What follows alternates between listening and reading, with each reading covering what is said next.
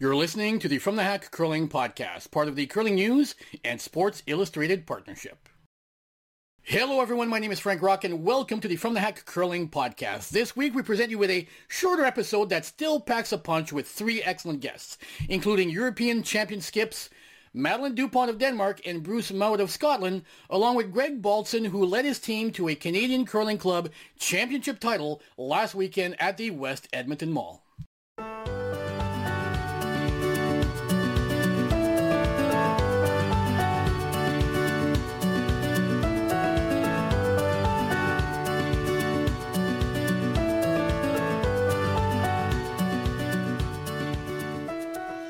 Hello everyone, thank you for joining me this week. Once again, my name is Frank Rock, and as mentioned, this week we have interviews with the winning skips from the A Division at the recent European Championships that took place in Sweden. My first guest, Madeleine Dupont, is well known in the global curling community, and last weekend she won the biggest event of her career so far, leading her team to a European title, which was a first victory for a Danish team at that event, men or women, since 1994. Madeleine, I guess the obvious first question is, what did it feel like waking up last Sunday morning and realizing that you were a European curling champion? It is a strange feeling, isn't it? I've not tried it before, so it's for sure a new kind of feeling. The strange thing was that because we had a 15-hour drive home, we just decided to just kind of leave the party around midnight and then drive home because it was just such a long drive with hangovers. So even though we all wanted to just go all in, it just wasn't possible because of the drive. So the first time I actually woke up in my own bed was Monday morning, since we didn't sleep on Saturday. But it's just so strange. Just for me, I'm waking up and it's just a normal Monday. I go to work like every other Monday, and it's just a normal day, but still things have changed.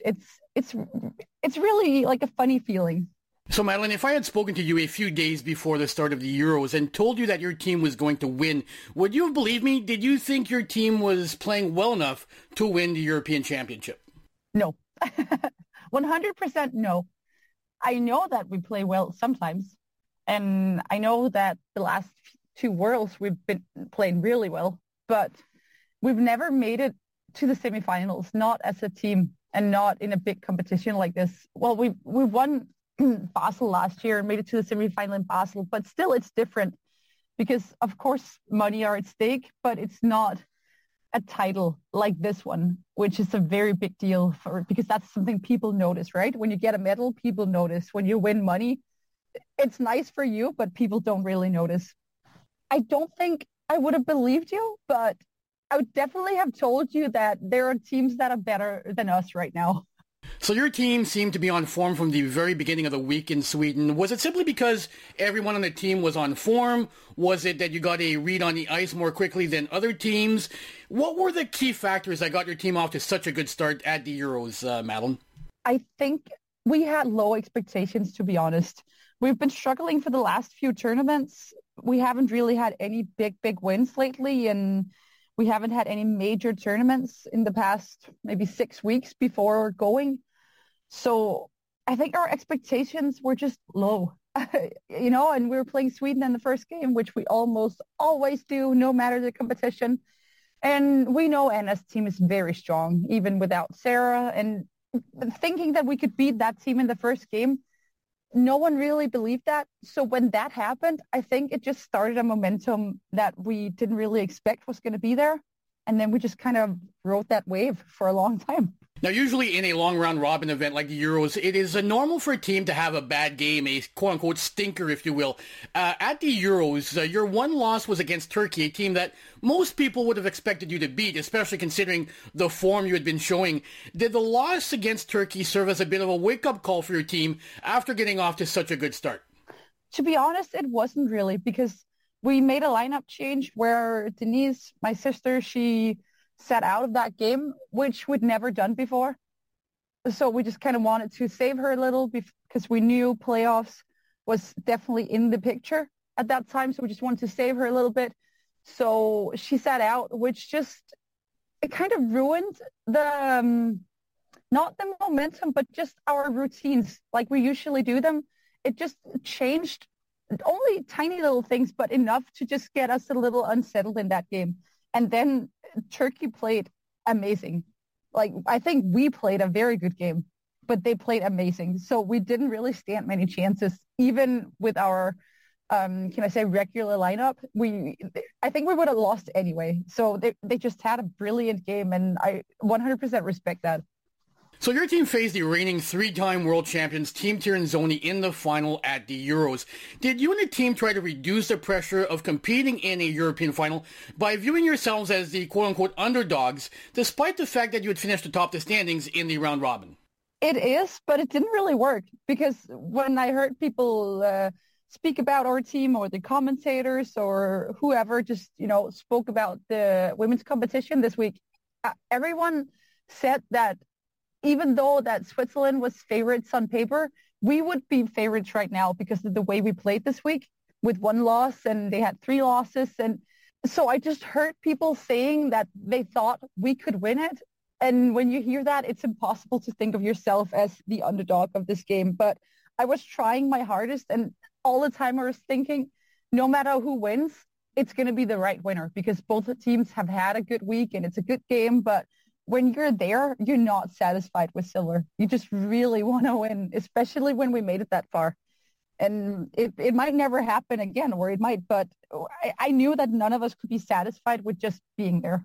In the championship final, you were down 1 point with Hammer in the last end, but you were held to a single point, which forced an extra. What was the conversation like between the 10th and the extra end? I'm sure there was a little bit of disappointment at not scoring the deuce in the 10th, yet did you get a chance as a team to go over the strategy for the extra? Because it certainly looked like you decided to put as much pressure as you could on Team Tirinzoni in that extra end. We have a deal that we don't want to dwell on things that already happened in between ends. It happened. It's done. So I think the only thing I really said before the extra end was, people steal all the time in the extra end. It happens all the time. So we know exactly what to do. We know where to put those 2 center guards, and the rest is just going to be up to tiny little details.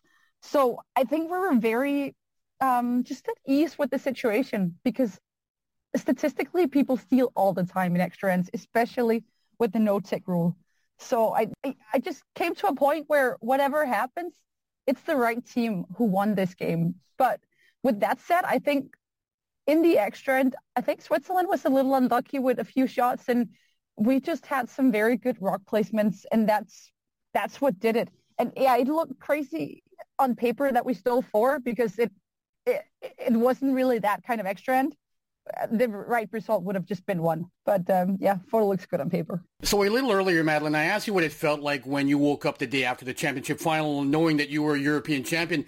But now I want to take you back to that extra end and that moment on the ice when you realized the game was over and you'd actually won the Euros. What did that feel like? What were the emotions in that moment? Such a relief in so many ways, because you're so full of different emotions. You're excited, you're nervous, you're happy, you're relieved. Like, all the things that have happened during the week. Like, there are ups and downs. Even in a good week like we had, there are still ups and downs. So it's just a big pile of emotions. And the way I usually get them out is just by crying. Not that I'm sad or anything. It's just, I'm so relieved that I just want to sit down and cry for a while, because it just feel like I'm letting it all out. And I think that's how we all felt. It feels like you can finally breathe again after being so excited for such a long time. Now, I realize that curling is not as big in Denmark as other sports such as football, which is currently getting even more attention than usual because of the World Cup taking place in Qatar. How important is a victory like yours at the Euros to the future of the sport in your country?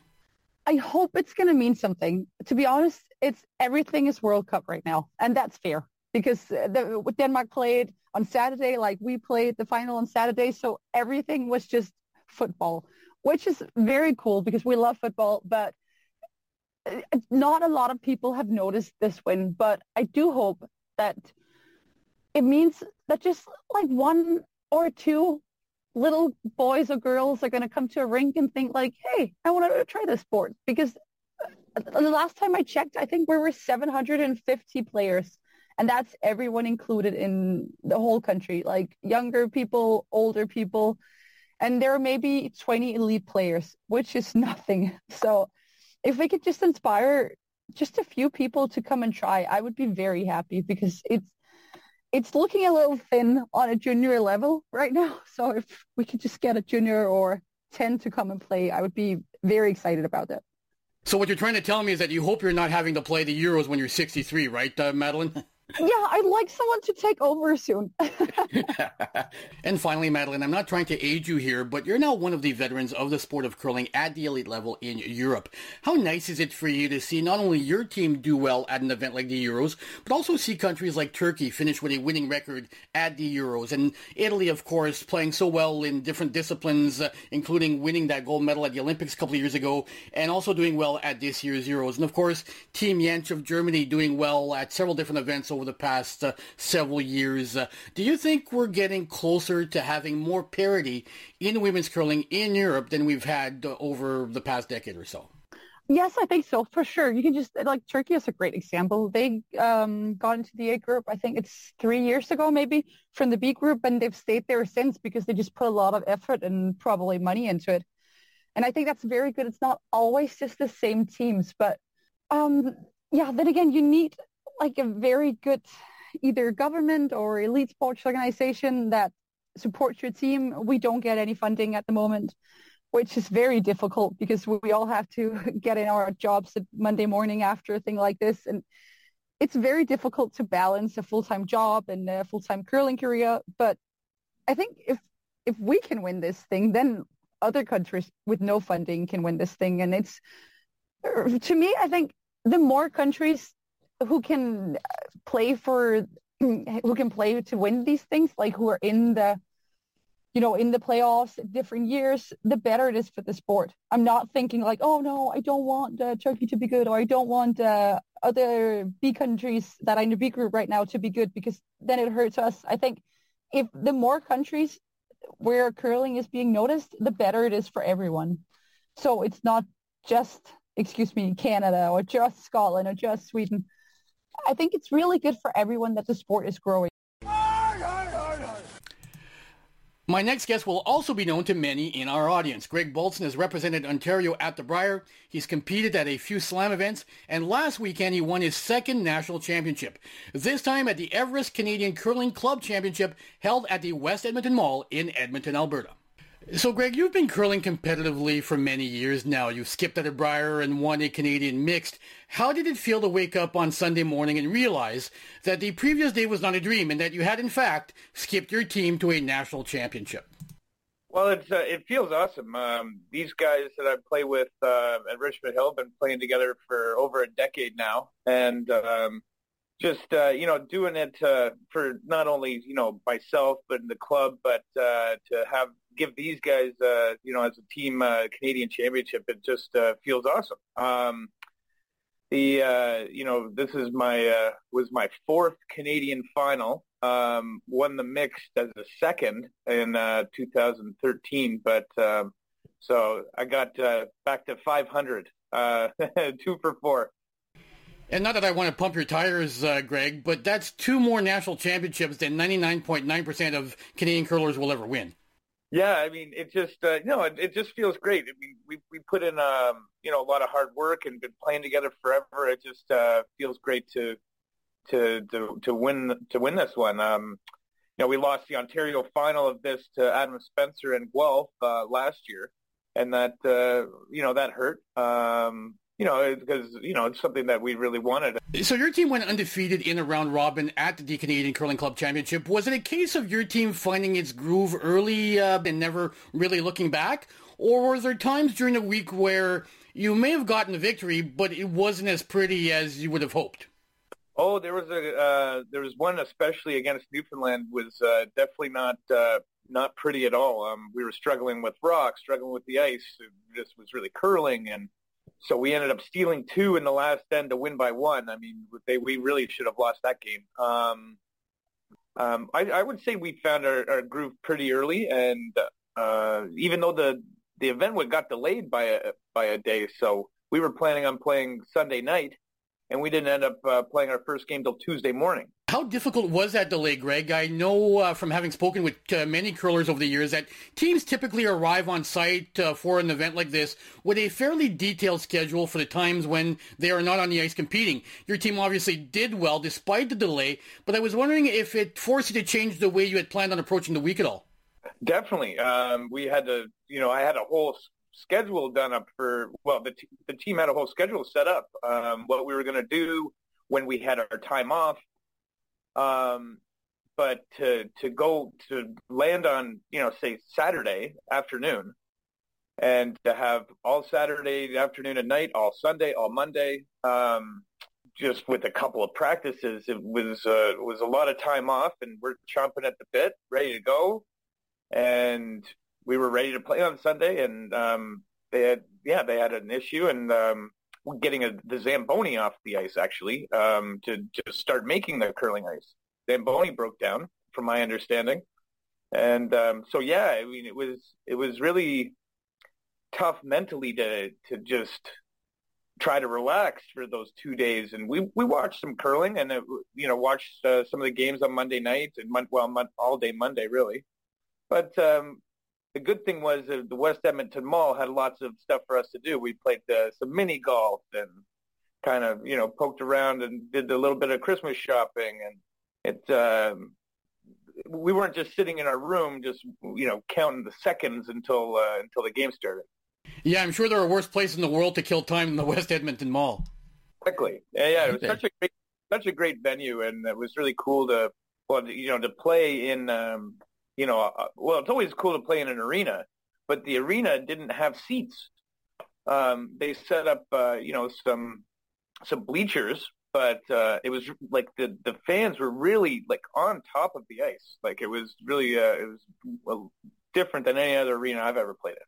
So, Greg, because of the delays early in the week, it was a fairly compact schedule for your team and everyone else. You won your semifinal fairly handily on Saturday and shook hands after 6 ends.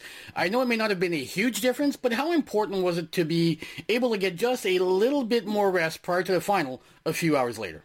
100%. We had, an extra hour for than the other teams, I'd say. But, just to recharge and get some food into you, and that extra time definitely helped. And, some of we played 2 games a day from Tuesday through Saturday. And so we never had a 3-game day. Qualifying for the semis in 2 games rather than 3, I think really helped because a lot of people went back out at 7:30 at night when we were enjoying a nice steak dinner, so it was just that extra time really helped, not playing the 3 games on the Friday.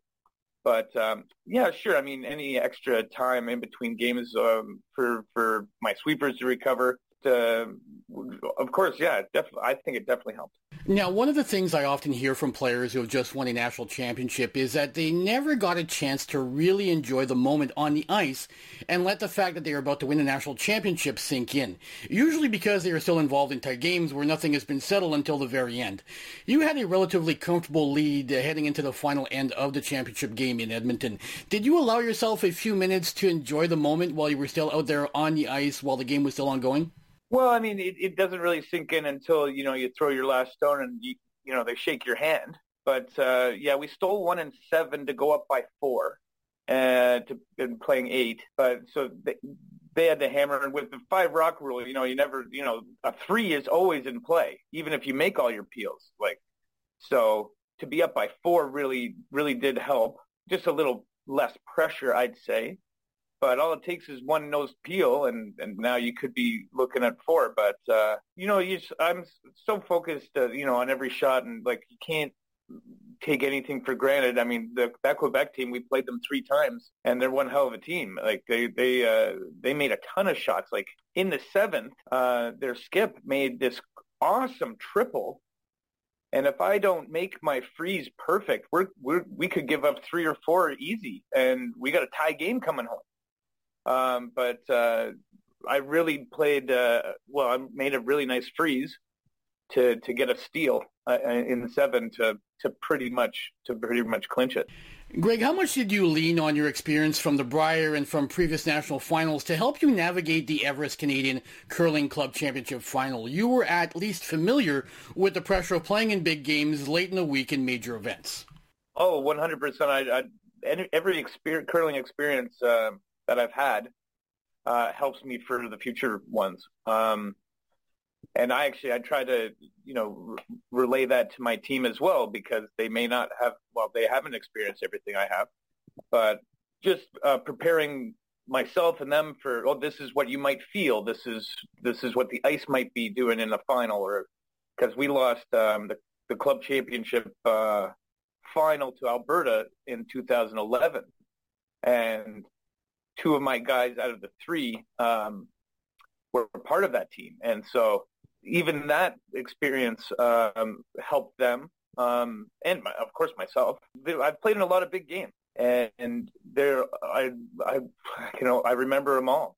And finally, Greg, what are the biggest differences between the level of play at the Everest Canadian Curling Club Championship compared to the level of play, say, at a Slam, where many of the best teams in the world are competing? Now, correct me if I'm wrong, but the sense I get is that the difference is consistency. The top club players, typically can make all the shots, but can they make them consistently under pressure while playing against the top teams in the world? Well, absolutely. The better, the bigger events at the Brier and Slams and whatnot, those guys are just very consistently good. There's a lot of club teams out there that you run into, and you have a good game, they may have a bad game, something like that, but the potential is there for a lot of these teams that play at the club level. Adam Spencer's team from Guelph, like I said, we lost in the final. 3 of those 4 guys played on tour for 15 years. Like they had the experience. Now, once you get out of the competitive side of things, your consistency may not be there, but that's it. The experience is there. The shots are there. Like all these guys are capable of making these shots. It's exactly what you said. It's just consistency. My final guest this week is Bruce Mowat of Scotland, who led his team to their 3rd European Championship title last weekend in Sweden. Bruce put an exclamation point on what had been an excellent week for his team by making 2 incredible shots in the last end of the championship final to lead his team to victory. So, Bruce, your team has had quite the run at the Euros over the past few years. What is it about the European Championship that seems to bring the best out of your team?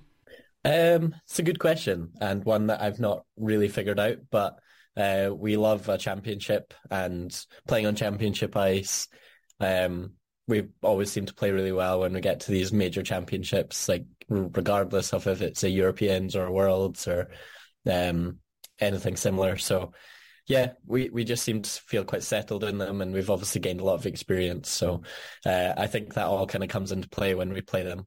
Now, it seemed like your team was able to find your rhythm early and maintain it throughout the week at the Euros in Sweden, Bruce. Did it feel like that to you and the team, or did you end up having a couple of quote-unquote clunkers that may have ended up with a win, but that weren't necessarily that pretty? Yeah, I think that's the difference between, like, the more successful teams, I suppose, is like even if they have a bad game, they can still get a win. And we didn't have our best performances throughout the week. Like this was by far wasn't our best campaign at a Europeans, but we still managed to get like across the line in some games. Like especially the first game against Germany, we didn't have a great game, but we still managed to sneak it. And like Denmark as well, like we didn't play great, but we still managed to get the win.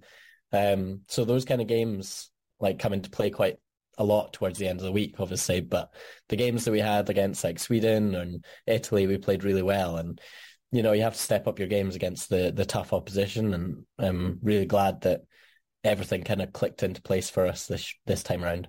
So early on in the semifinal against Italy at the Euros, it was relatively low scoring. I think it was 2-1 or something after 5 ends, which brings to mind a question I don't think I've ever asked you, Bruce.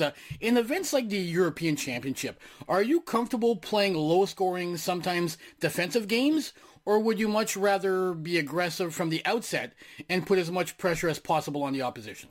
Yeah, we normally go quite hard from the outset, really. We're kind of like, even if they go top four in the first end, we'll throw a corner guard. We're that kind of team. Like, we go hard for our two early if we have hammer. So it just kind of sometimes happens when you're playing a team like Italy, when they've got amazing talent in their hitting ability. They're just going to make angled runs and kind of clear some space to get like blank ends and stuff. And it just sometimes happens like that. Now, for those that did not get a chance to watch the final, Bruce, the game was tied at 3 after 8 ends, and you gave up a steal of 1 in the ninth to fall behind 4-3. But it could have been much worse. Tell me about the shot that your teammate Grant Hardy made in the ninth that got your team out of a spot of trouble. Yeah, it's potentially one of the best shots I've seen. I think it was the way that Grant kind of came down, told me what he wanted to play, and then I was kind of telling him, like, okay, that's a really tough shot. Like, I'll call for a half stone, and if we hit a thin half and make the triple, then great. But ideally, let's just focus on making a double. And like, Grant came down, he was like, this is what I'm playing, let's make it. And I was like, okay, if you feel comfortable or confident in doing that, then let's go for it. And, you know, he made it. And I was just kind of like, wow, what a shot. It's like an angled run back triple, basically, is what he made, and ended up being a quadruple, but he took out one of ours as well. So yeah, unbelievable shot, and it set us up for to at least have a shot in 9 that I ended up missing, but we don't need to talk about that. All right, I promise not to ask you about that shot, but what I do want to touch on next is what the conversation was like amongst the team between the 9th and 10th ends. I mean, scoring 2 with hammer at your level is very doable, but you also happen to be playing one of the better hitting teams in the sport, in the championship final in Team Schwaller of Switzerland. How confident were you in the boys between that 9th and 10th ends that you'd be able to muster enough offense to generate a deuce against a Swiss team that typically hits very well? Well, I mean, obviously we're going to talk about trying to get our 2. We're going to talk about how we're going to do it.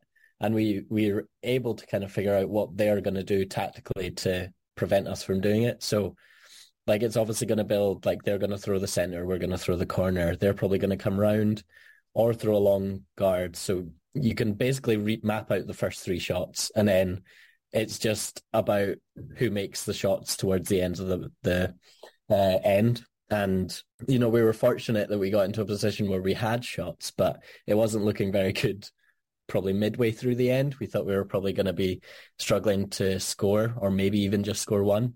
As I mentioned earlier, Bruce, Team Schwaller is an excellent hitting team. So was there a point in that final end where you had to shift gears, as it were, in order to create an opportunity that could give you a shot for a deuce to win the game and the championship? Well, yeah, we basically just obviously switched onto the aggressive tactic and tried to bump their stones back tee to kind of build a wall to hopefully have catchers for our stones. And that's kind of how it ended up playing out. Like, we managed to get 3 or 4 of theirs back tee, and we managed to sit on top of theirs. I know they had stuff around the center, but we had like the corner guard that we could run in, or one that was kind of top 12 that we could try and run as well. So we had options, but it just required like tough shots to be made. Now, speaking of tough shots, Bruce, many European kids, when they are young, dream of making that penalty to win the World Cup. Or in Canada, they dream of scoring a goal in overtime to win the Stanley Cup. For young curlers, often the dream is to make a really difficult shot to win a major event. At the Euros, you pretty much lived that dream. Can you walk me through the final 2 stones you threw in that last end, and what was going through your mind having to make those tough shots to win a European championship? Yeah, I think like growing up, that was obviously one of my dreams, was to make a shot to win a championship. And I always kind of imagined it being a draw to the forefoot or draw to the button or something like that. But I guess I was just fortunate enough to have the angles kind of set up well for me. Being able to make that kind of 7/8 just off nose run back.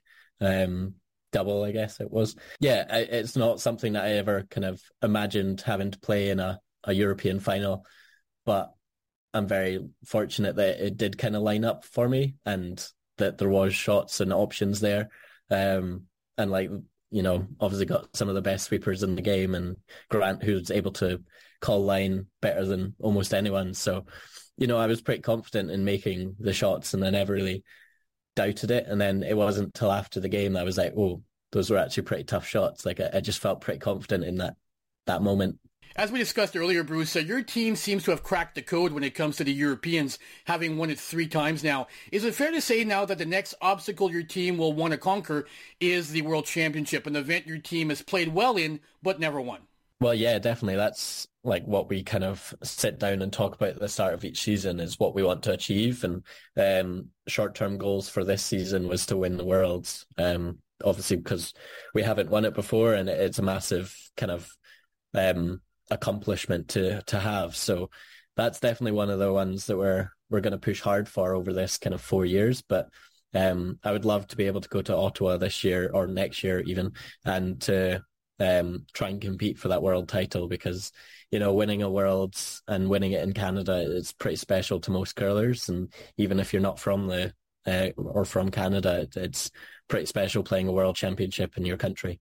Bruce, I know that not only are you an excellent curler, but you are also a big fan of the sport. And I also know that the focus is on your competition when you're at an event like the Euros. But how much fun is it for someone like you to see so many newer curling nations not only participating at the Euros, but also doing increasingly well? As an example, Turkey finished with a winning record in the A division on the women's side. Their men's team qualified for the World Championships as well. How exciting is it for you as a fan of the sport to see these newer curling nations improving, getting good results, and hopefully growing the game in their respective countries?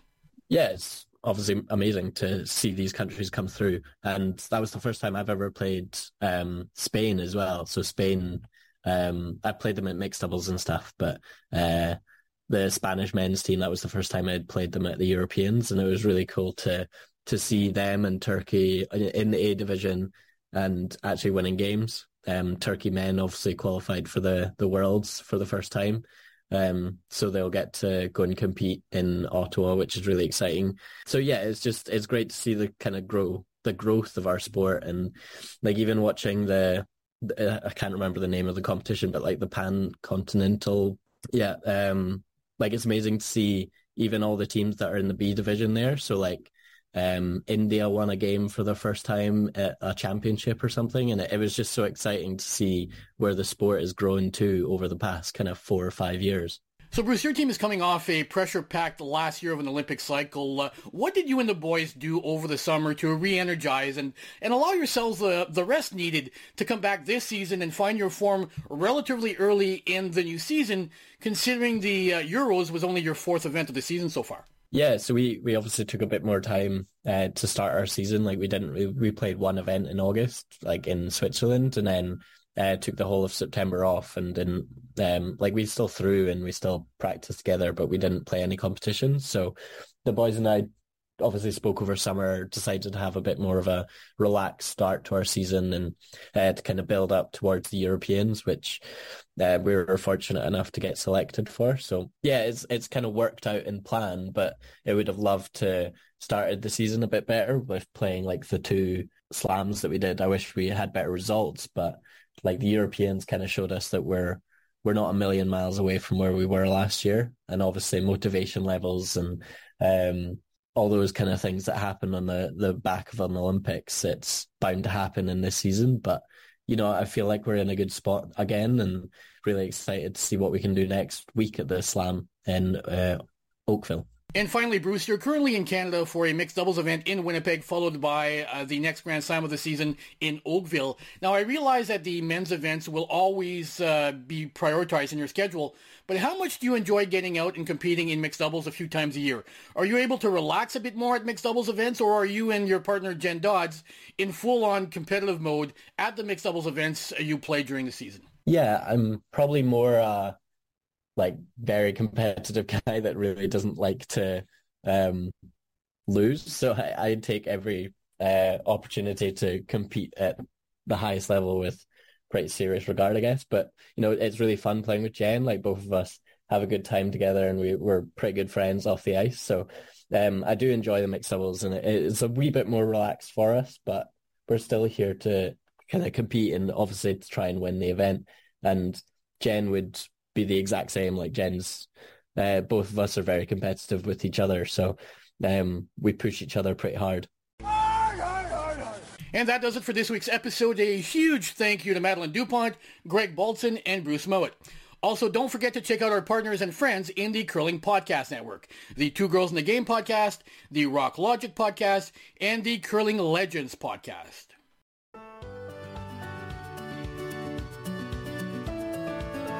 I'm Frank Rock, and you're listening to the From the Hack Curling Podcast, part of the Curling News and Sports Illustrated Partnership.